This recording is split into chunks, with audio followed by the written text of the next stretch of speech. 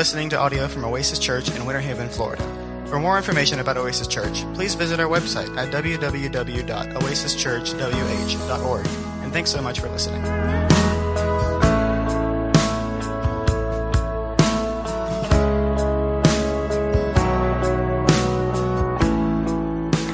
All right, Kate, come read our scripture for today. Good morning. My name is Cade. I serve in the worship band on Wednesdays and Sundays. Today I will be reading Luke 21, 1 through 4.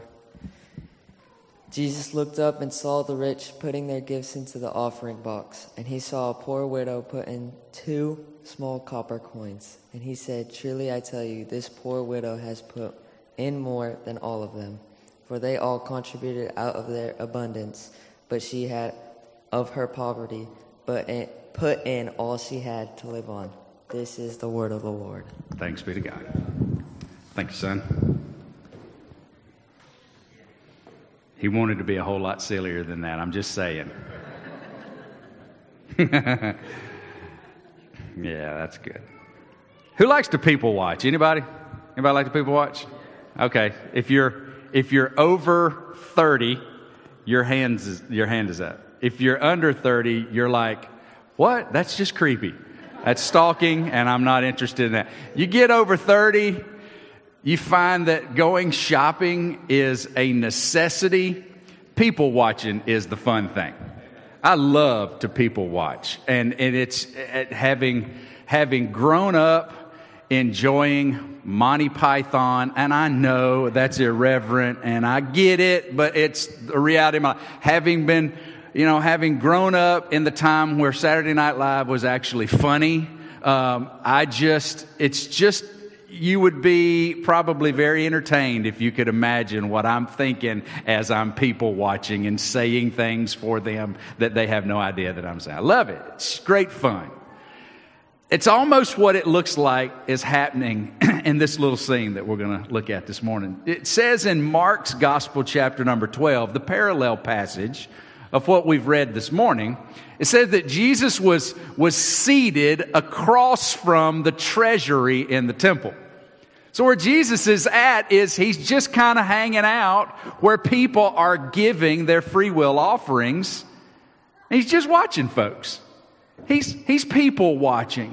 If you were here last week, and if you weren't, I would encourage you to go back as we went through the entirety of Luke chapter 20 and just talked about the opposition that Jesus faced and how he addressed that opposition from the most upper crust of the temple leaders as they brought him everything they had, trying to trap him in any way they could.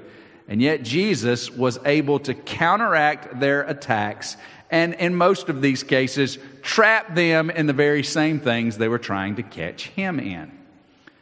On the heels of that, we have Jesus giving a warning to the scribe, or warning to the people about the scribes. In the last couple of verses of chapter 20, Jesus says, you guys need to watch out for these scribes. They like to get all the attention. They like to have all the best seats in the synagogue. They like for folks to recognize them in the marketplace and to show them honor and great respect. But you better beware of these guys because they are devouring people. And Jesus made a very specific statement when he says, they devour widows' houses. Luke 20:47 is what Jesus says. He basically says that these guys that you think are the best of the best because of their role as temple authority, well, they are going to receive severe judgment because they're taking the truths that God has laid out and they've perverted them or allowed themselves to become the point rather than God being the point. If God had been the point, they'd recognized me. But since themselves are the point, they didn't recognize me, and that's why they've rejected me. So you better beware of them. And then Luke shows us, pans around to Jesus sitting across from the treasury, watching people give their offering. Now, we don't make a spectacle out of the offering here. And by that, I'm not saying that when people take up the offering, I'm not saying that they're making a spectacle of it. But we don't talk a lot about money. If you've been here any length of time, you know that I very seldom during the year talk about money. In fact, we don't even pass the plates here. There'll be a couple of really strapping gentlemen in the back holding wooden plates as you walk out today. And you could very easily come into church and walk out and go, I wonder what that's all about, because I very seldom, if ever, even explain to you what those wooden plates are for.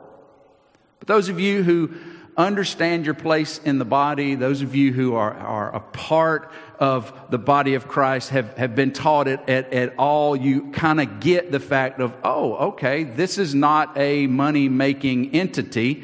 This is not a business. So if it's going to happen, it's going to take resources. And if there are going to be resources, it's going to come from us. And you do what you do. And I just want to singularly give those of you who are faithful givers that encouragement that you're doing great. Keep doing what God's told you to do. And He'll bless you and the ministry will go on. You're doing a great job. I don't preach a lot about money. It's what a lot of folks say is the reason they don't like to be around church, because all the preachers talk about is money. More giving. More giving. Could we get some more giving? The pressure, the obligation. I don't do that a lot, except when the text talks about it. When the text talks about it, we'll talk about it. And today, Jesus references money, and so we'll reference it, but money really isn't the major point of this section right here. On the heels of Jesus talking about the scribes taking advantage of these widows, putting pressure on them, putting burdens on them that would cause them to go beyond what the Scripture may have even called them to do, these scribes were taking advantage of the most vulnerable. And then we turn and we see Jesus in front of one of those most vulnerable. In these 4 verses, I think we see an ordinary scene. Wouldn't have been out of the ordinary at any feast time to see what Jesus was seeing. But I think we're going to see an unordinary evaluation. We're going to see something that ordinarily happened several times a year, every year. But we're going to hear Jesus say something that maybe no one had ever said since the beginning of offering plates way, way back when. Here's what we see. First, the ordinary scene.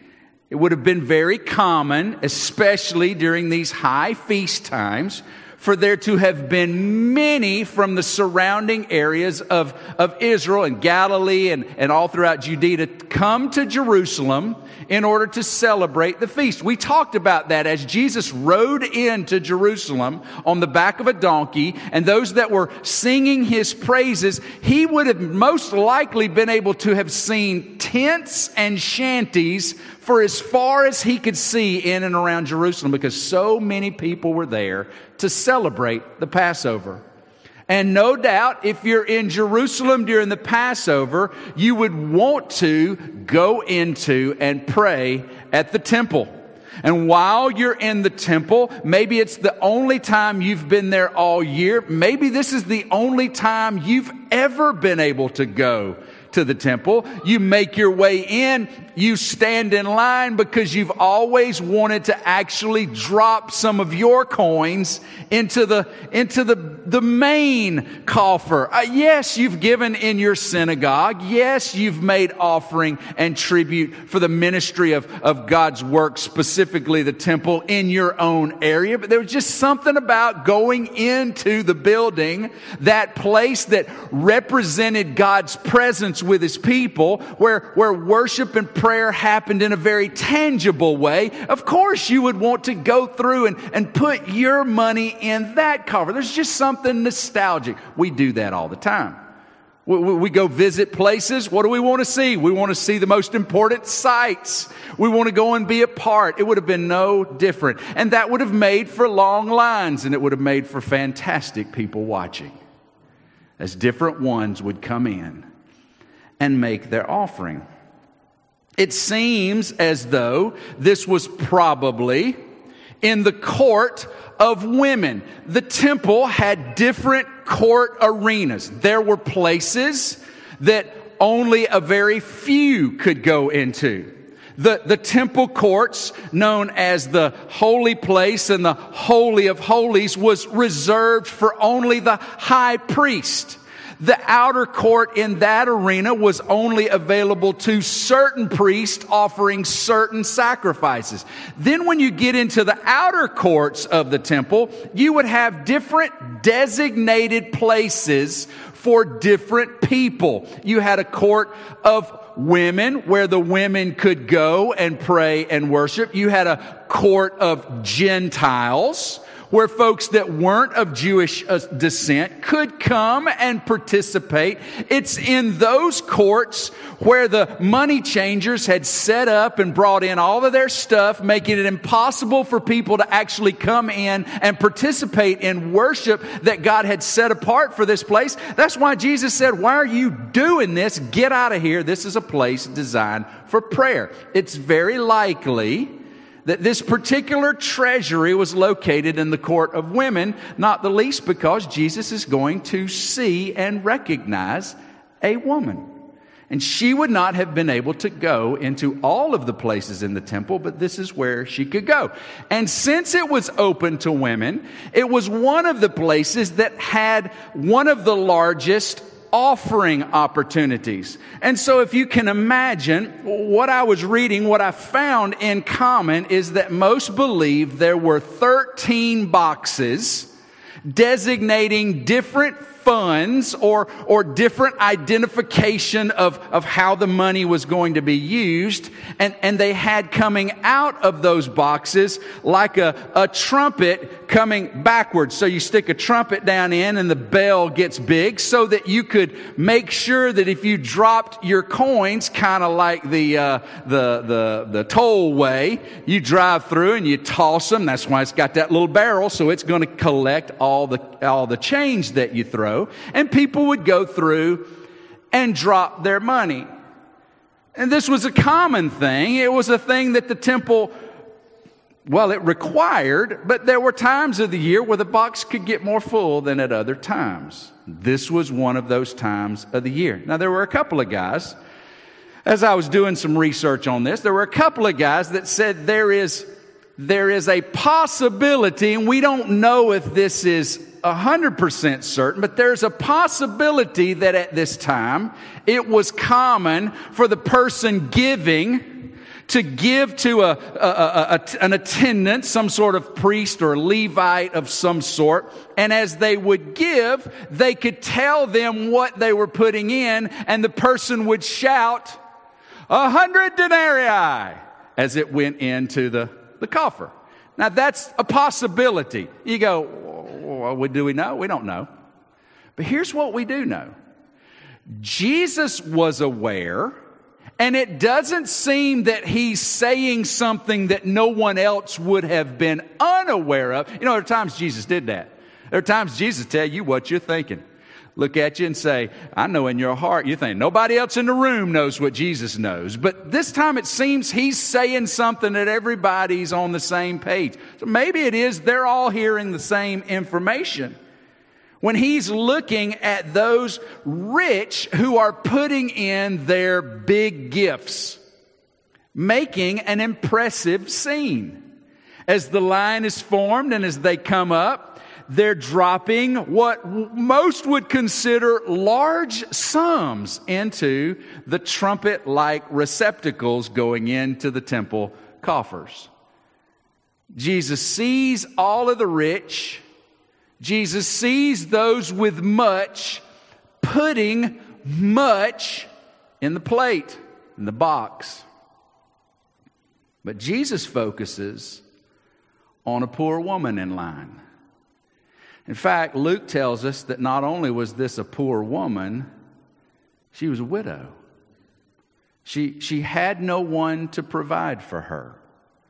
If she was surviving, then she was having to survive on whatever her husband had left over or whatever her children could provide, which we know must not have been much, because not only is she a widow, she's poor. A poor widow woman.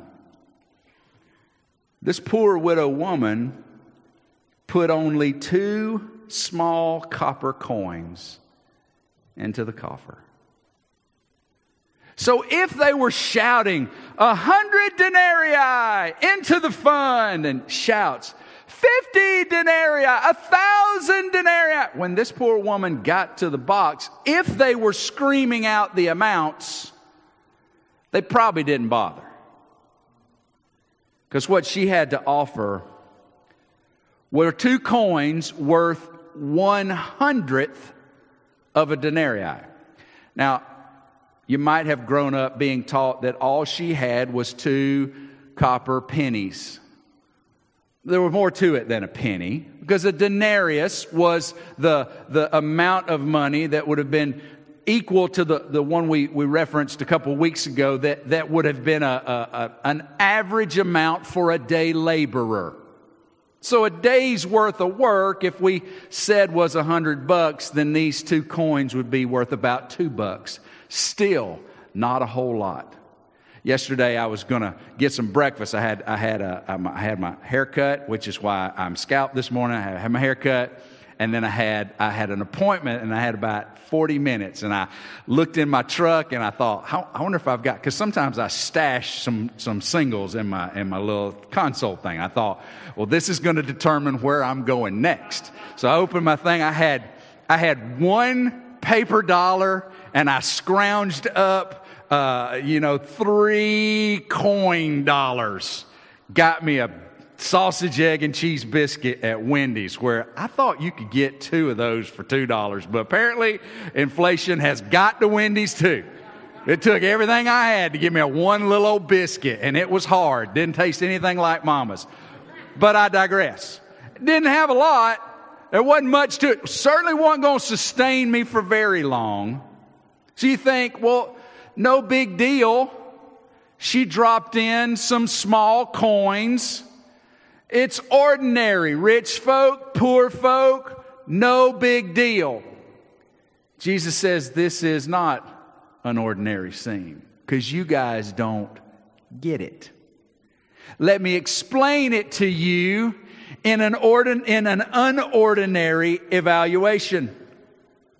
Jesus says, truly, in verse number 3, truly I tell you, this poor widow has put in more than all of them.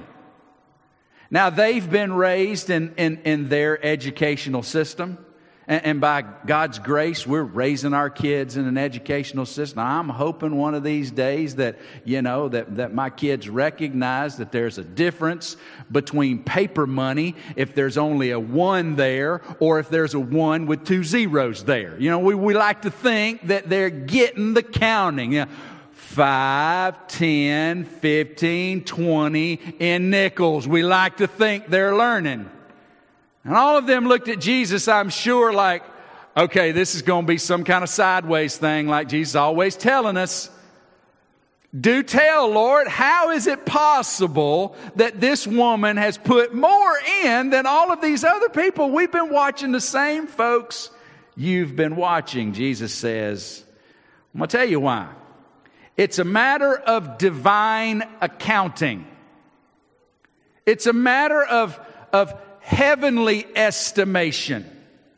You see, they all contributed out of their abundance, but she, out of her poverty, put in all she had to live on. You see, what she put in was worth far more than what they put in. Because the principle of divine accounting is this: God doesn't count, God weighs. And by that weighing, we're not talking about ounces in gold or silver. He weighs in matters of motivation and sacrifice. Here's the idea. While the large gifts display may have seemed impressive, and I'm sure they were, what some could put in the offering box would have been, man, I've never even had that much money. And they're dropping that into the temple offering. While that might have seemed impressive according to Jesus, out of their abundance, it was only a fraction of what they had left over. Have you ever heard someone say something about the fact that so-and-so, did you hear about what so-and-so did for their neighbor? Did you hear about a neighbor's house burnt down? They wrote them like $3,500 check. Did you hear about that? And you've heard that phrase bounce back, they'll never miss it. That's kind of what Jesus is saying here. Oh yeah, hey, compared to what you guys have in your pocket right now, that looks like a lot of money. But what they just gave is really not all that much in comparison to what they still have at their disposal. And you know who always knows what the giver has at their disposal? The one who owns it all. The one who owns it all is always much better acquainted with our banking accounts than often we are. Jesus says, you think they've given a lot? They still have a lot to give or a lot to manage. It indicated that their gift, it didn't hurt them. It didn't demand a sacrifice, even though it would have impressed everyone watching. You know, the church has givers like that as well. And I'm very thankful that in our church, these two examples have not happened, not in my 14 years of being here. I'm very thankful for that. But I've been a part of ministries where these kinds of things happen. Someone gives, but they aren't satisfied in giving unless someone identifies the fact that they gave it. Pastor, I'm going to put this in. I know we're taking up an offering, and now are we going to get that? We're going to put a plaque. We putting that up so that we can get our names on that thing. And unfortunately, some churches play right into that. You know, they'll start saying, we want you to give, and if you'll give, we'll put your name. And I know that's not always negatively motivated. I just don't think it's very wise. It's probably not the best in leading them to not know what their left hand's giving from their right hand, if we're going to do this motivated simply by our heart toward the Lord. There are some, though, that will only give if you're going to recognize them. And if they don't get recognized, then they'll make it clear to as many people as they can they're not going to give anymore because it wasn't appreciated. Wasn't appreciated? Did what you gave it for get done? Was it possible to? But we want that recognition. Can I just kind of tell you, and I'm not being ugly, not being cute, but that's not going to happen here, okay? We want you to feel like you can give abundantly to the Lord, but we're not ever going to stand up and tell everybody how much you gave. You know why? Because that's just feeding pride into your heart. And I just don't want to give an account for that one day, okay? So we're not ever going to do that. There are other times when people who give abundantly, and I've seen this happen, when they get upset about something, when they see a church taking a strategy approach that maybe they would not prefer, they'll say, well, now, y'all know how much I give. Well, actually, I don't know how much you give, because that's one of the things that I make very plain to everyone, and the board knows this. I don't know who gives what, and that's on purpose, because I want to love everybody the same. I don't want to fall into the trap of thinking one is more important than the other because of what I think about what you give. So I don't know what's given. But there are some who will say, well, somebody knows how much I give. If we don't make this change, well, I'm going to pull it back. Well, okay. I mean, you do realize that God's the one that owns it all, not you. And if you don't want him to use you, well, he'll use somebody else, or he won't use somebody else, and we'll figure out how to do what we're doing without what we've currently got. Because at the end of the day, it's about reaching and teaching. It ain't about all the other glitz and glamour. So, unfortunately, those who have a lot and give a lot can very easily wrestle with the pride. Because what they're given doesn't really demand a whole lot of sacrifice, doesn't hurt them a whole lot, but it does in their mind buy some power, and it does contribute to pride. Jesus is saying, yeah, I see a lot of folks giving a lot of stuff. And Jesus wasn't downing large gifts, and Jesus wasn't saying that their hearts were not in it. He was just saying, I value what she's given more than they, because what they've done is given out of their abundance. What she's done is dropped everything she had to live on into the temple offering. Because of an act of worship, possibly because of being motivated by corrupt scribes, she might have felt like that's what she needed to do. But Jesus saw the heart of worship and commitment to her Father as she dropped in all she had.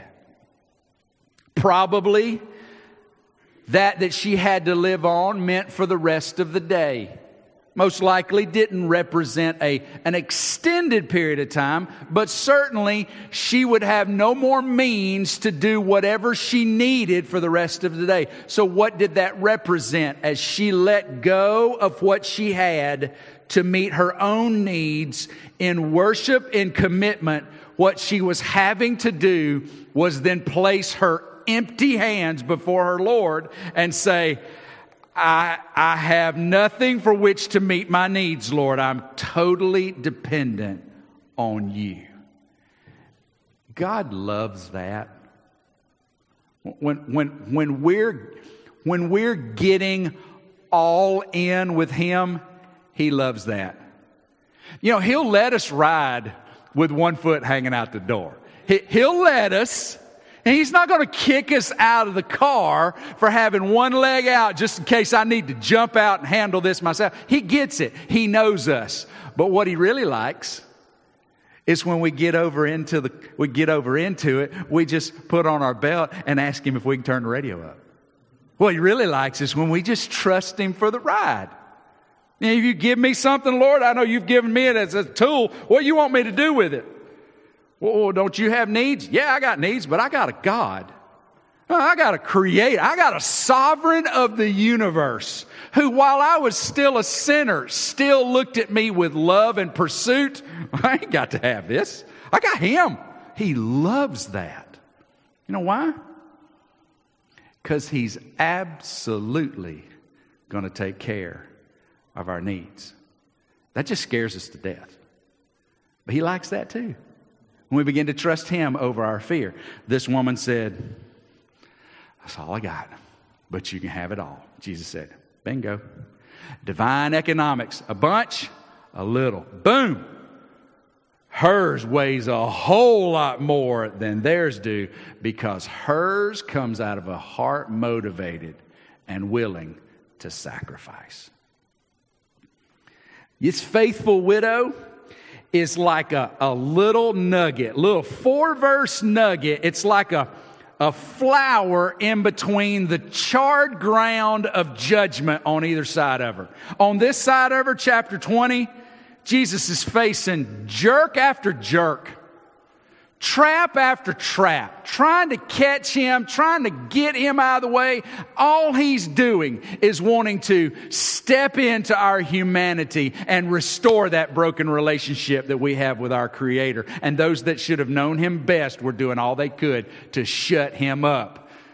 and all that came with that. On the other side of this scene, Jesus is going to talk about the days as they end and the judgment that is to come. But right in the middle, we got this little old lady who didn't have nothing except the opportunity to be the one bright spot and a whole lot of negative stuff. Boys, come here. Come here. You want to see something? Let me show you something right there. What, Jesus? What, Lord? That guy? Yeah, I said, no, don't worry about him. Oh, the guy before him? No, don't worry about him either. See that lady right there? You mean that little old lady? Yep. Put in more than all of them did. Because hers was motivated here. You know who recognizes that? Her Lord. You know who she has on her side? Her Lord. An ordinary scene. An unordinary evaluation. But a clear reminder to us that have resources and have opportunities.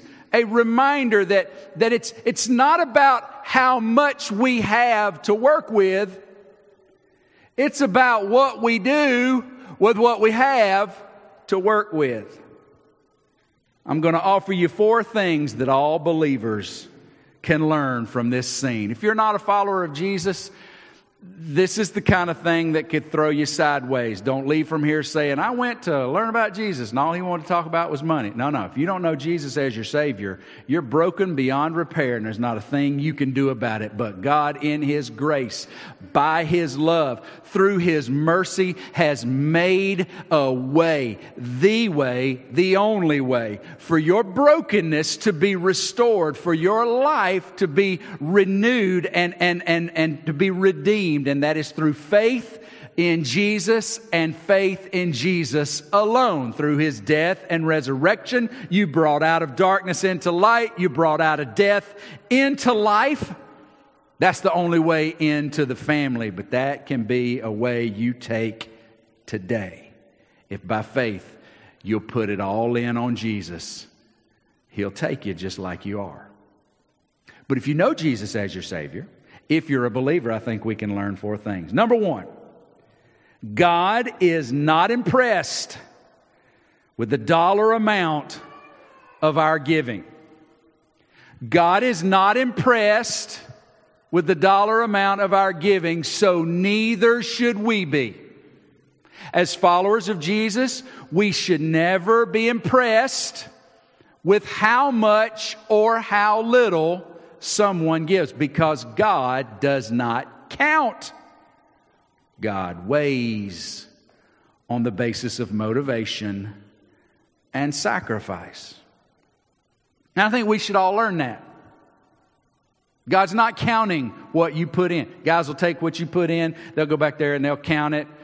The folks that take what's given online, they'll count it. They'll send out a report. This is how much was given. We got a budget. Some of y'all got a budget. Y'all if you're a covenant partner, you got a budget this past week. All that does is tell you this is kind of how much we figure is going to come in next year based on what came in this year. Could go up or down, but this is what we think is going to come in. This is how we plan to spend it.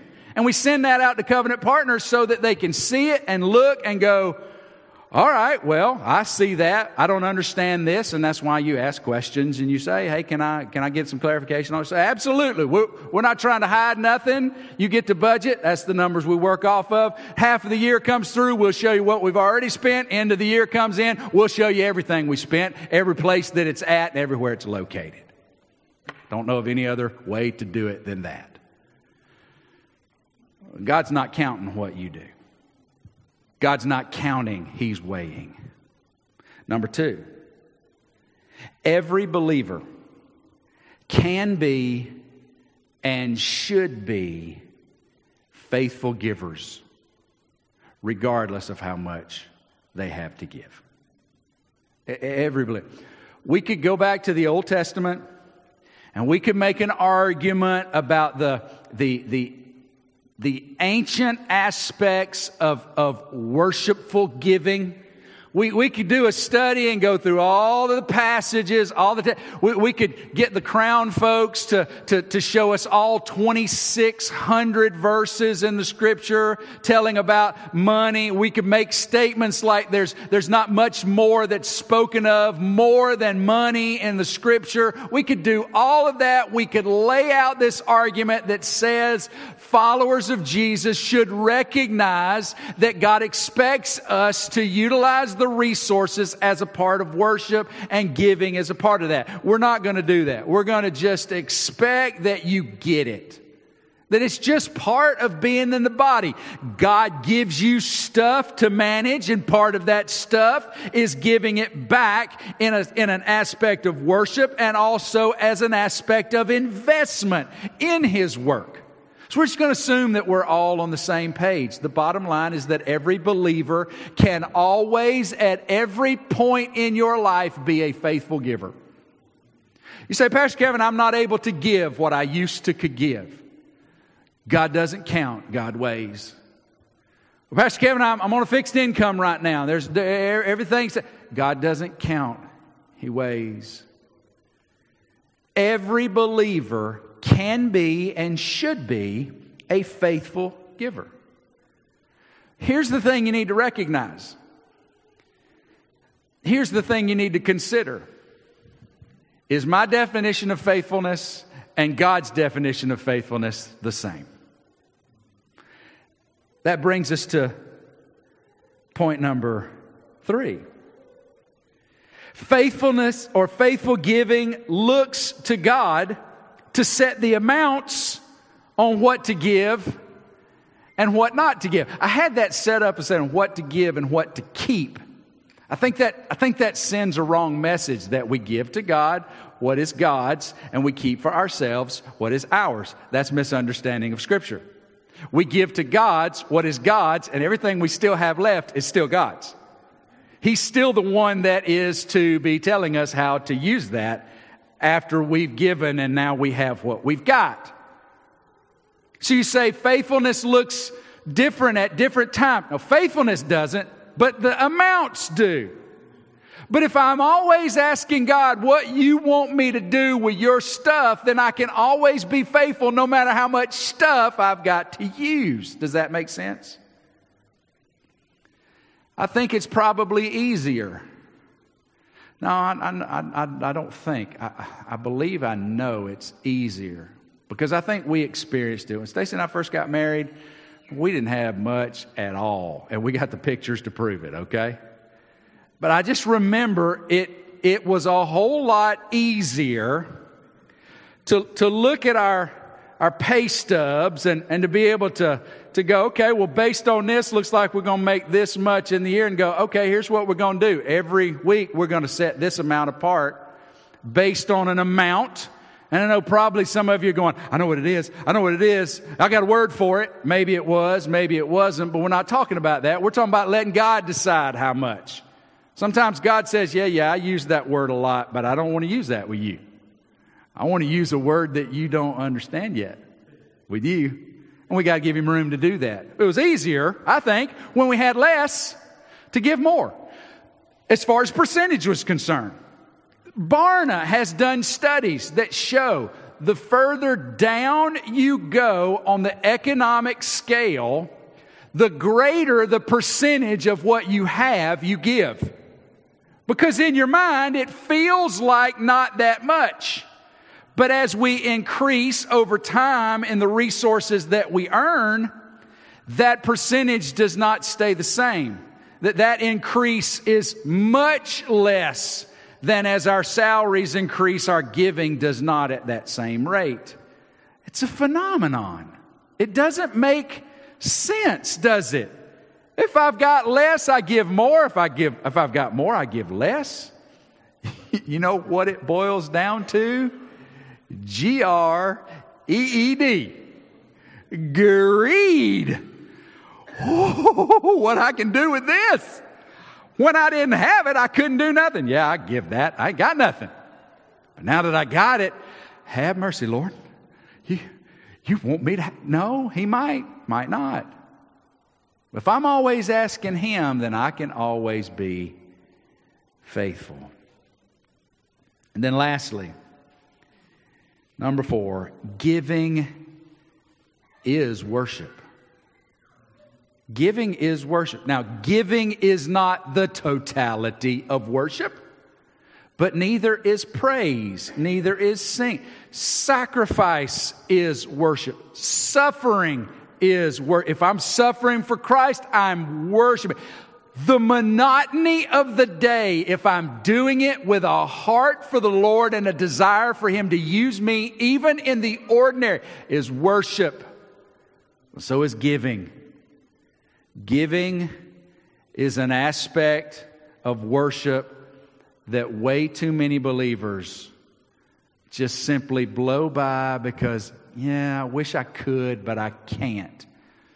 Can I tell you what God says? God says, yeah, you can. Yeah, you can. But God, you don't understand it. I'm up to my nose in debt. I get it. I get it. But you can invest some of what you have left over after you've paid everyone you owe, and you owe them. Pay them. But you can take what's left, and if you'll ask me, I'll show you how much to sacrifice. And then let's talk about getting the debt paid off.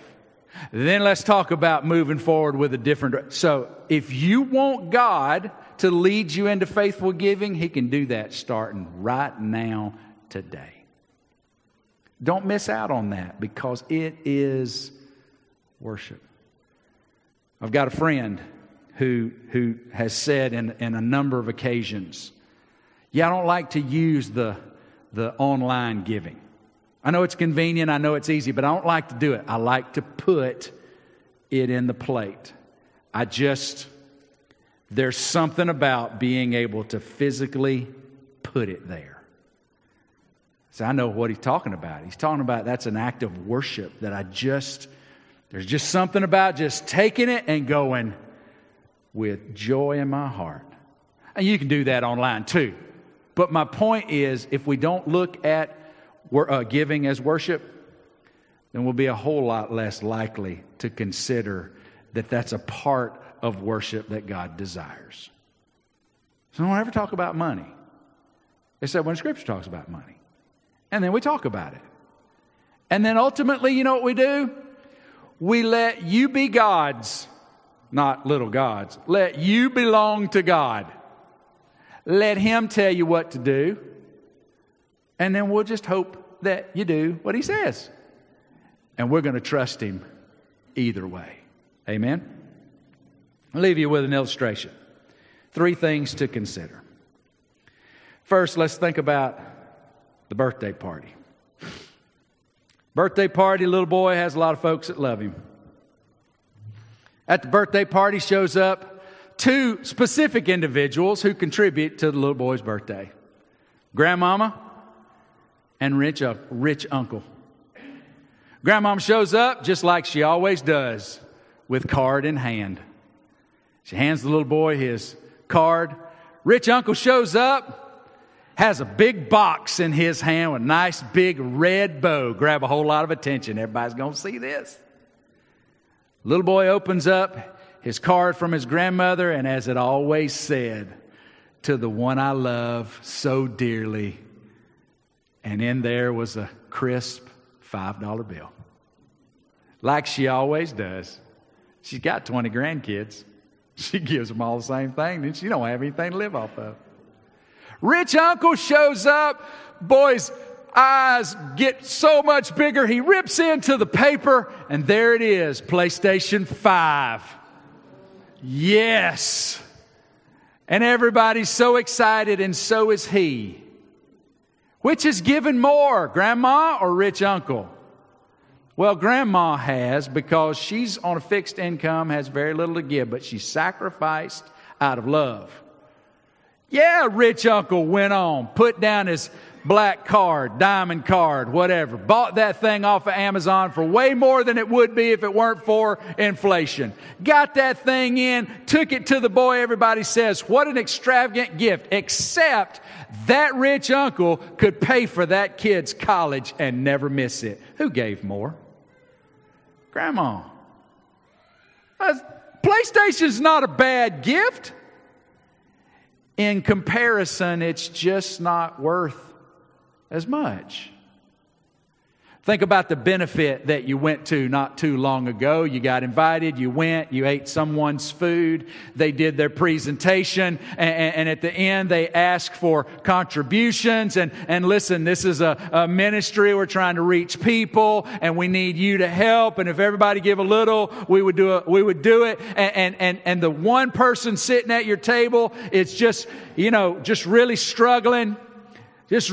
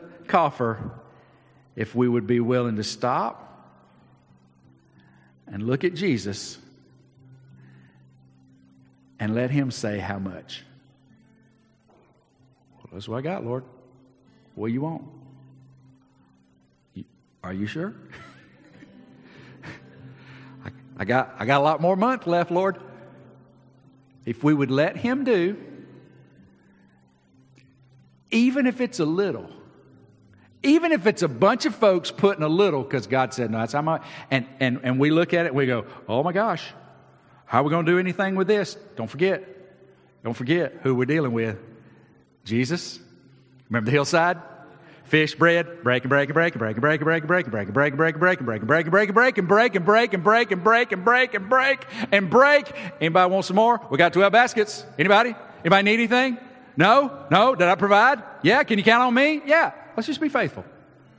Just do what he says. And do it often so that we might be involved in worship often. Amen? Let's stand. Father, we thank you for the day.